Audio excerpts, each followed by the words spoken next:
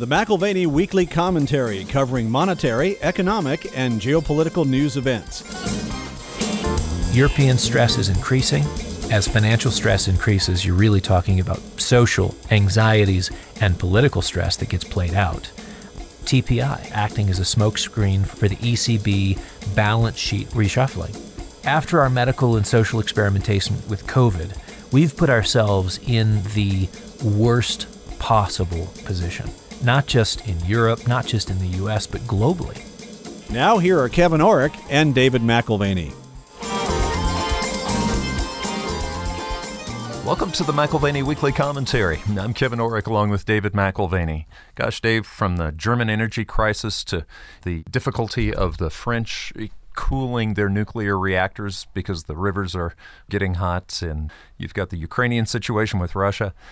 It almost sounds like a James Bond movie, but we sort of need the real James Bond back, don't we? I mean, I'm thinking Sean Connery at this point. From Russia with Love. Yeah, no, there's some similarities, maybe some differences too. 1963, Sean Connery. A lot has changed since then. All you have to do is watch the trailer for that movie and know that a lot has changed since then. Versus 2022. Yeah. We're not at the present seeking a decoder or an encryption device that'll access Soviet state secrets and unbalance the world order. Quite the opposite from Spectre. It's the Russians who are destabilizing. All we're seeking is reliable energy that can't be leveraged and weaponized to do that very thing, remake the world order after tearing apart the old one. So we have Gazprom and Russian state announcement that there will be an indefinite suspension of supplies from Nord Stream 1. And maybe that's a different version of From Russia with Love. Yeah. I think the best thing to do with an abusive relationship is get out of it. And I think the Europeans have maybe some application of that principle right here and now. You know, last week you were making comments about the German energy policy and how it was short-sighted. You know, it was going green before they actually had a replacement for it. But France, we had talked about France keeping their nuclear reactors working. I just mentioned they're working a little hotter than they were before, and there's concern, isn't there? That's right. So just to balance out those comments on policy short-sightedness, there's issues everywhere. And the spike in temperatures across the continent this summer, the French are having difficulty cooling their nuclear plants because the river temperatures have risen past the required or preferred threshold. So no one in Europe is exempt from current energy pressures. Some are climate related, up to and including rivers that move coal and rivers below levels that are allowing for shipping. We've got that up and down the Rhine. You've got some of them, on the other hand, which are complements of Vlad. And Russia's indefinite closure of Nord Stream 1 till all sanctions are removed simply upped the geopolitical stakes as well as the domestic political challenges for governments across Europe. Not a surprise that Germany very quickly announced a 65 billion euro package to help defray energy costs to consumers and businesses following that announcement from Russia that Nord Stream 1 would be closed indefinitely. Well, and it seems like it's the perfect storm. I mean, you've got the energy situation with costs just skyrocketing. I mean, oil, it's the equivalent of $1,000 barrel oil here, what's going on in Europe. But my question would be, isn't this like a fever? You know, when you get a fever in your body, it affects everything, and you only have a certain margin before that fever ultimately kills you. Inflation is a little bit like a fever, isn't it? Yeah, but interestingly, I mean, when you think about fever, we intervene regularly to bring a fever down, right? But if you look at the natural body cycle, getting in a hot bath and bringing the fever up and having the fever break is a natural course within the body cycle. So we don't think of feeding inflation and making it worse to make it better. I'm not suggesting that that would be the case. But I think you look at the crisis that we have with Russia, and it probably is going to get worse before it gets better. Russia's wreaking havoc across the continent.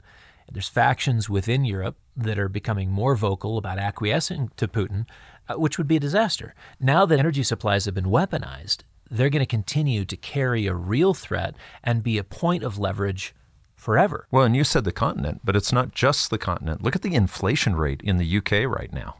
Oh, sure. The only way forward for whether it's the UK or Europe in general is to make Russian supplies irrelevant.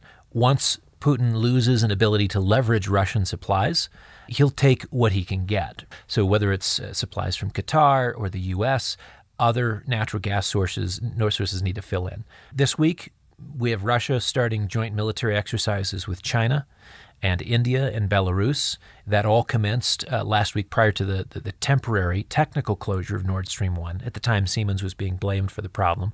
But again, sanctions have to be removed. It's no longer a technical glitch. And so we do have this ratcheting up of geopolitical issues as well as local domestic issues in each country, and the UK is certainly no exception. You know, you've been a real proponent of having reserves, okay, whether you're an athlete that's running a long race, and you do run long races, or having reserves in the bank so that you have a crisis. A lot of times we can look at crisis and say, well, gosh, we couldn't have helped this because we had all these things happening at once. If you have massive debt, all you can do is borrow more or print money to try to pay it off. But that's what's creating this inflation right now. So it's not just energy prices, but, you know, going to Britain, 18%. Yeah, so the volatility of energy prices and its impact on inflation, it is impacting folks. This is more than just a few countries in the Eurozone which are feeling the heat. City analysts expect UK inflation to pass 18% by year end. Wow. Because of energy costs increasing. There's a new prime minister at number 10. Liz Truss has replaced Boris Johnson and is inheriting a very tough situation. Italy is facing the same pressures, but with a few distinctions. This goes back to reserves or latitude or options. Italy made some trade-offs. They gained access to a different bank and a different set of income flows, and they are now in a bind. They can't do the same things that the UK can. Again, energy costs are up 80% in Italy. Their debt to GDP figure is roughly 150%. They don't have much latitude to step in and subsidize the price increases for very long without potentially triggering another Eurozone debt crisis.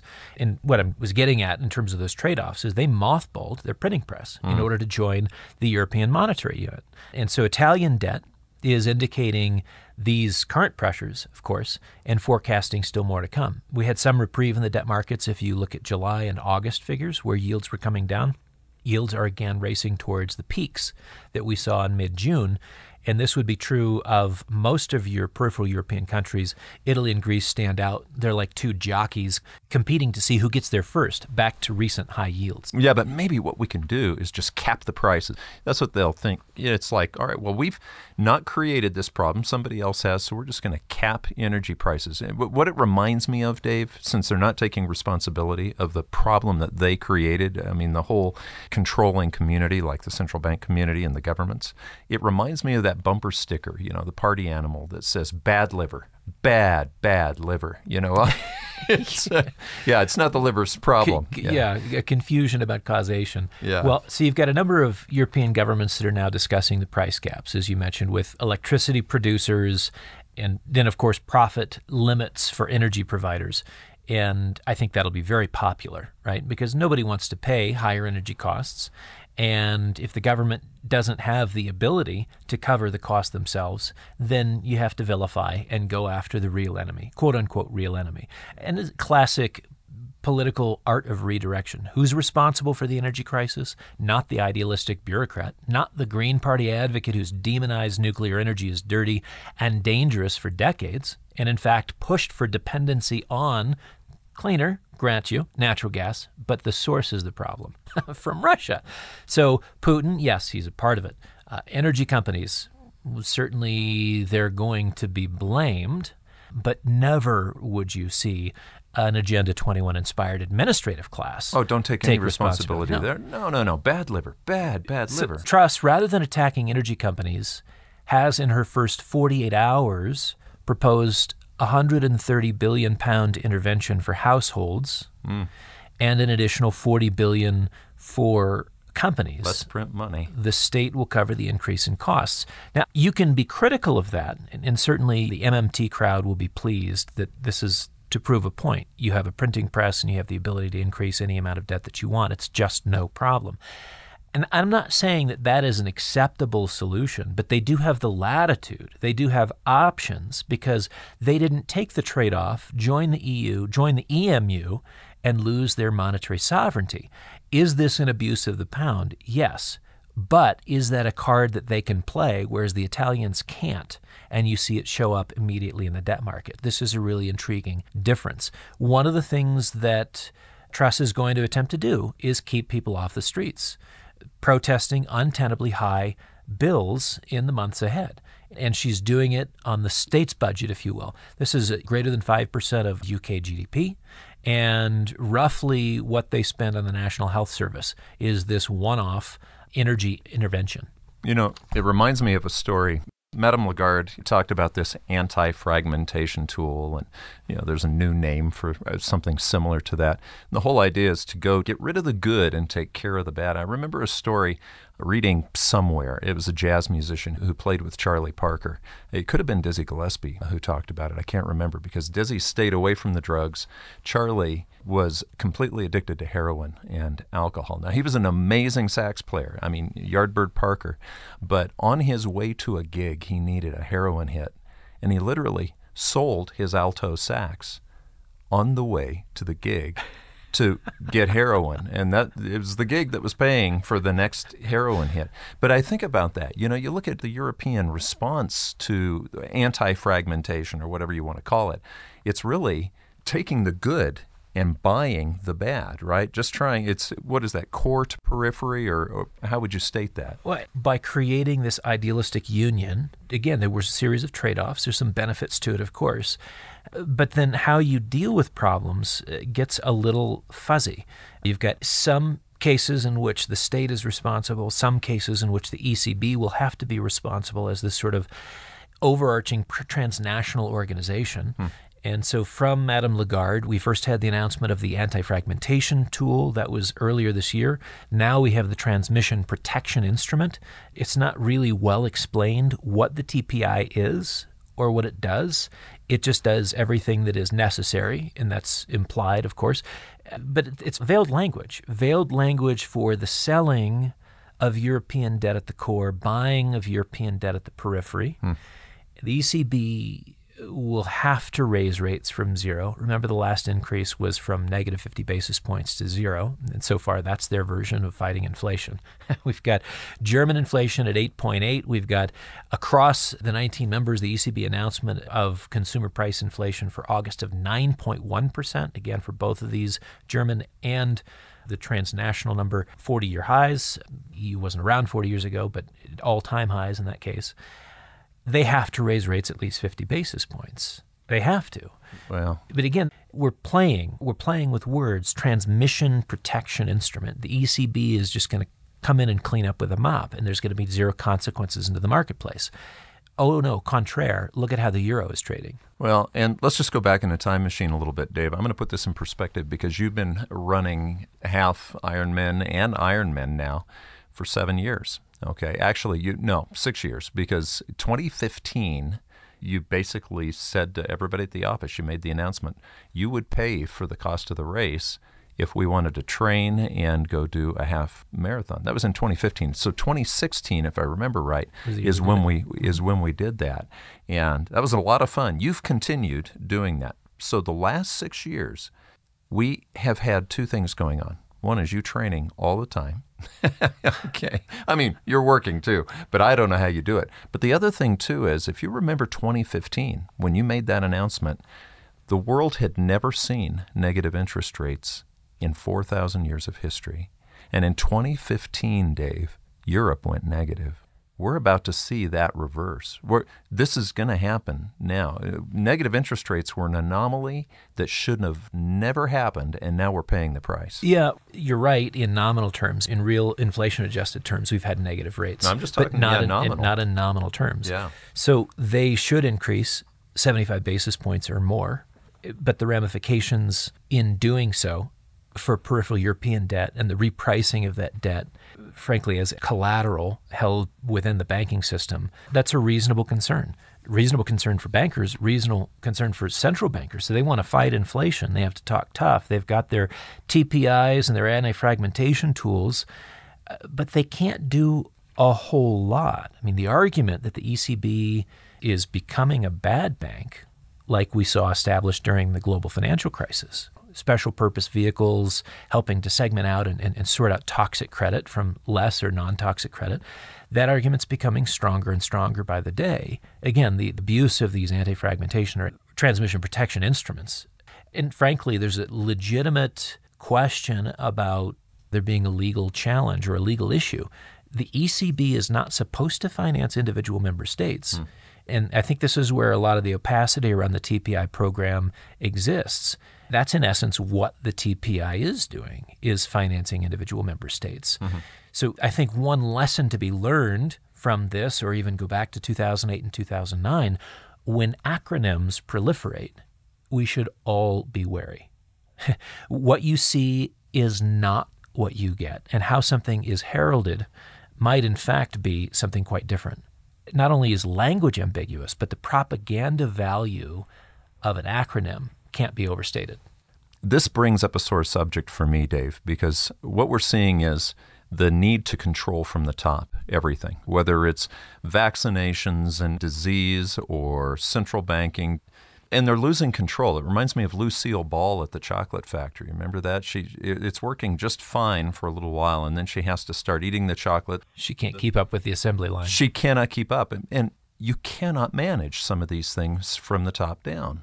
Some of them, they're not intended to be managed. And this is, Jim Grant was recently comparing the Fed to the CDC, the heads of which he said could be swapped. The leadership swapped, and you'd end up with almost the same policy. He says the officials share this predilection for control and a reciprocal mistrust of the capacity of individuals to protect themselves against a bug and of the market to set a rate of interest. And, he says the interventionist impulse, along with its evil twin and habitual blind eye to the consequences of intervention, is a cross-disciplinary personality tic. He's right. It's a mode of thinking, a superior mode of thinking that says we can make decisions for everyone, and the disaggregated decision-making is not as legitimate as us, again, from a top-down standpoint, doing so. So Jim Grant reminds his readers of an admonition from von Mises, in this case dealing with inflation and deflation. Deflation can never undo the harm that inflation causes. And he warned central bankers against imitating the motorist who, after running over a pedestrian, stops his car, throws it into reverse, and backs over the same hapless victim. And that's, we have the Fed now wanting to go into reverse. We got to create demand destruction. We have to slow the economy and, in effect, create a recession such that we can lower the price pressures. That's the mode that we're in now. My dad told me the story of a well-intentioned effort to save a box turtle from being hit as it crossed the road. And as he threw his vehicle into reverse to go back and do good, he heard and felt the unfortunate crunch, right? Oh. I think central bankers of our day do not intend the harm they cause. But once they've caused harm, they seem unable to connect effect with cause and appreciate that they've just crushed someone by either moving forward or throwing it into reverse. In a way, it's a Humpty Dumpty syndrome. I mean, you learn as a little kid, once he falls off the wall, all the king's horses, all the king's men, they can't put Humpty back together again. But we've got an unusual situation, Dave. The dollar's hitting all-time highs. We don't have energy problems like the European situation. We don't have $1,000 a barrel oil like the equivalent would be over in Europe. So what's it look like for the United States? We have the debt. We don't have the reserves, so we've got to be careful there. But how are we looking now? Yeah, well, the dollar's hitting new highs for this cycle. And from an energy standpoint, we're in a far superior position in the U.S., at present, that is. You've got natural gas prices that can always go parabolic here as well, and that depends on production. It depends on production rates. It depends on decline rates. Lest we forget, the gods of shale giveth, and the gods of shale taketh away. We have such a massive economic advantage now, but the energy component here in the U.S. should never be taken for granted. So does that give us a blind spot? I mean, are we going to have woes like we're seeing in Europe coming from a different direction? It's a huge blind spot, and I think it's twofold. One is the deficit to come, and the other is this energy advantage, which can go away very quickly. You look at where we're at in terms of the production curve for Marcellus and Haynesville, and these are two fields which provide us with ample gas today. But again, decline rates are everything. And within the world of shale, you watch that very closely to see ultimately where prices are headed for the natural gas market. So our budget woes here in the U.S. are coming from other places. And we've talked about Europe, and they've got energy subsidies, which they're having to introduce, and windfall profit taxes, which are not on the table here yet. So ours are largely self-inflicted wounds. Last week, we highlighted the increase in QT, quantitative tightening, commencing in September, now $95 billion in balance sheet reductions on a monthly basis. One further comment on that.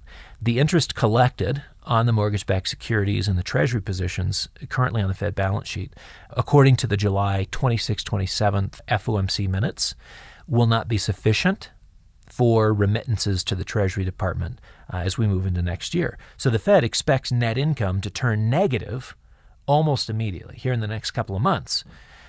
When it's positive, net income's positive for the Federal Reserve, they don't get to pocket the money. Those funds are remitted back to the Treasury and show up as revenue. So what does that mean? Translation. Next year, we will not have the benefit of $100 billion in income to the Treasury from the Federal Reserve remittances. That's point number one. Now, add to that the increase in liabilities from the student loan forgiveness scheme, $468.6 billion in the first year. That's according to the University of Pennsylvania Wharton budget modeling.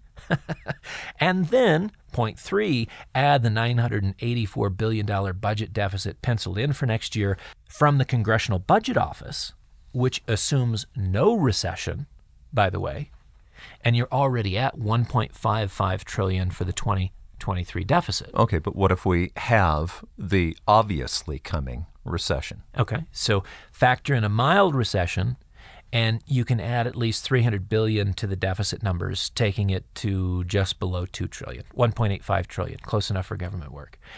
A severe recession, on the other hand, not impossible to imagine, could add, as it did, this is 2008, 2009 as a reference point, reduction of GDP by 9.8%. Factor that into the deficit figure, and you've got $2.44 trillion added to the deficit. 2.44 plus your 1.55. I mean, you're coming up on $4 trillion as an outside possibility. Okay, that would be interesting. That would be interesting for the U.S. bond markets and interesting for the currency markets. Rates would undoubtedly go higher, and the U.S. currency could then join the race to the bottom as our finances look and feel a lot more Greek or Italian. So what does that do for the limit on the U.S. dollar? I mean, it's hitting all-time highs. Right, and we talked about that last week. Perhaps there's no ceiling to the U.S. dollar. If the world is circling the drain, doesn't the U.S. dollar look better and better by comparison in the world of fiat on a relative basis? And I'd say actually putting in a long-term top on the dollar is possible if, number one, the energy markets roll over here in the United States. And that is from a production standpoint, where we are not able to produce as much. We drill and drill and drill, but we're not able to produce more and more and more. So energy markets, number one. And number two, our deficits start to really impress. And again, impress not in a positive way, but if we are in the 2.5, $3.5, $4 trillion range, because the recession is not mild, but is in fact quite severe, then I think you're talking about a long-term top in the dollar. I think that is likely the scenario that plays out over the next 3 to 6 months and is one of those key inflection points. If you're a gold owner, if you're a metals trader, a key inflection point, because the only thing holding gold back at this point is a strong dollar. Yeah, no, it's rising in the other foreign currencies. So, but what you're telling people is hold on to your horses. Don't get excited if you have a spike in the dollar, maybe a spike down on gold. It'll be temporary. It'll probably signal a reversal long term. It might be the last generational opportunity to load the boat. Wow. And I say generational because we're talking about the dollar moving lower, not for 6 months or a year, but the dollar moving lower potentially for a decade or more. Wow. What does that do for the gold owner for the next decade? It's interesting. Yeah, I'll bet. Well, I had mentioned last week that I had paid for college for 2 of my kids, the only 2 of my kids, and I really didn't want to pay for college for everybody else. How's that going right now with the labor markets? The student loan forgiveness scheme, as we suspected, went over like a lead balloon with labor. Pennsylvania iron workers asking the question, why should I pay for someone else's degree? Makes sense. Right? No. Not just you, but we are talking about future generations saddled with an extra $500 billion in, that's just the first year's obligation. What did we say? $486 billion is the first year's obligation, as estimated by University of Pennsylvania Wharton. So an actual financial obligation, remember we said that it was really a debt swap? An actual financial obligation exchanged for a social and political quid pro quo. Sure. Why else would it be announced this close to the election? There's a lot of folks in the hinterlands not happy about the idea. Middle-class, working-class families saying, I'm paying for your degree, not a chance. So it could, in fact, backfire as we come into November. It makes me wonder, Dave, as we talk about this, let's say the dollar spikes, gold spikes down a little bit. Let's say we do have this long-term reversal.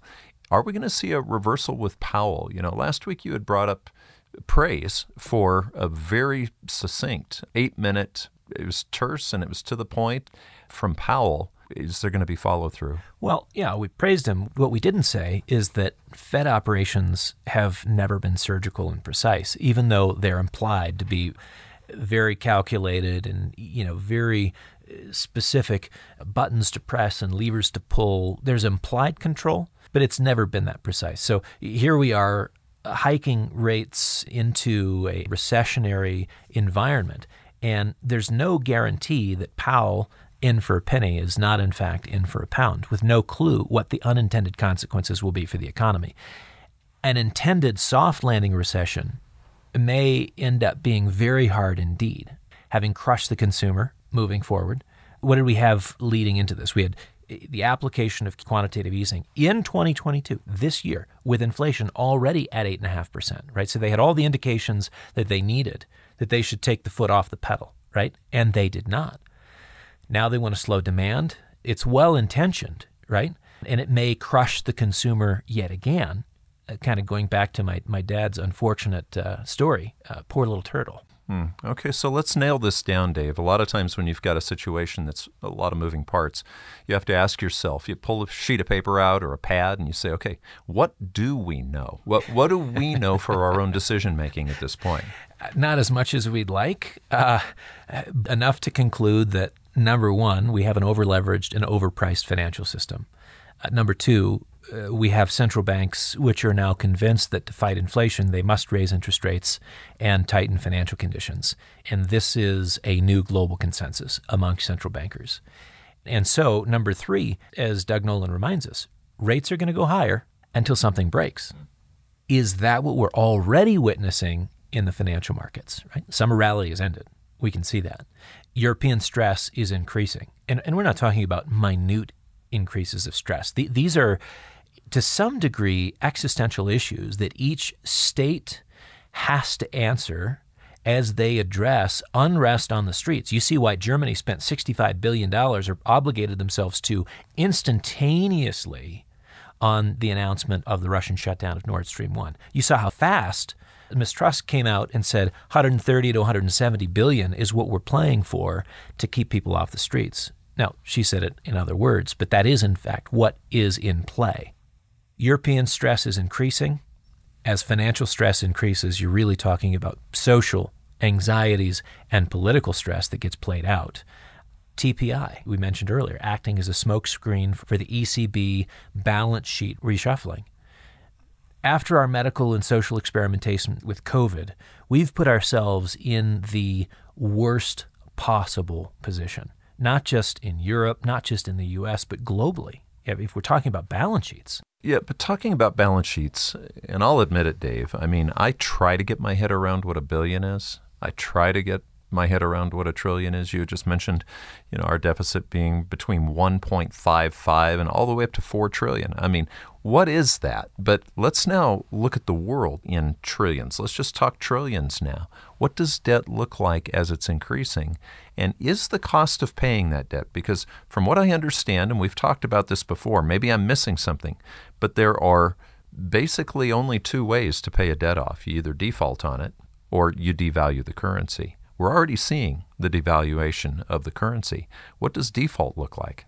Yeah, when you think about the necessity of the importance of a global currency devaluation, think about the implications of default. Default means that someone's asset is now worth less, and it may impair the owner of that asset.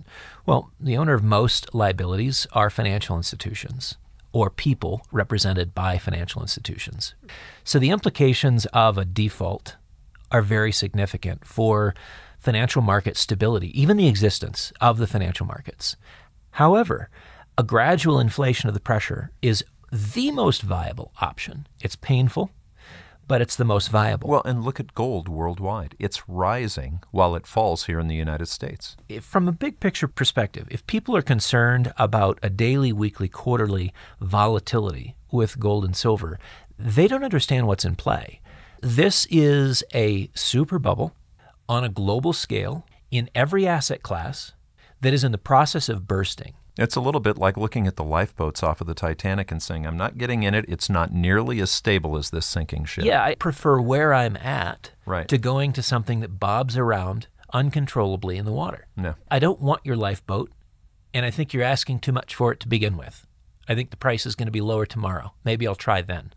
From the beginning of the emergency, again, the COVID emergency, till now, emerging market debt has increased 36.1%. That's $26.2 trillion in the emerging markets. There's a T, trillion. So emerging market government debt, this is government debt in the emerging markets, up 47. Non-financial corporate debt in the emerging markets, up 32.6%. Total global debt has increased by $52.9 trillion since the beginning of the COVID emergency. That's 20.9%, which includes the $3.3 trillion increase in the first quarter of this year, most of that coming from China and the U.S. So going back to Doug's point, I think this is a critical one. The source of economic growth in recent decades has come from an expansion of credit, and those credit markets are now being repriced in line with central bank reference rates. Rates will go higher until something breaks. That's the key takeaway. It wouldn't necessarily be the case if we were talking about a market not on steroids, but the total global debt market is now $305 trillion. Consensus is rates must go higher to address inflation realities all over the world, but to do so is to potentially destabilize a part or the entire $305 trillion edifice. One of our guests, a couple of times on the commentary, writes brilliant books.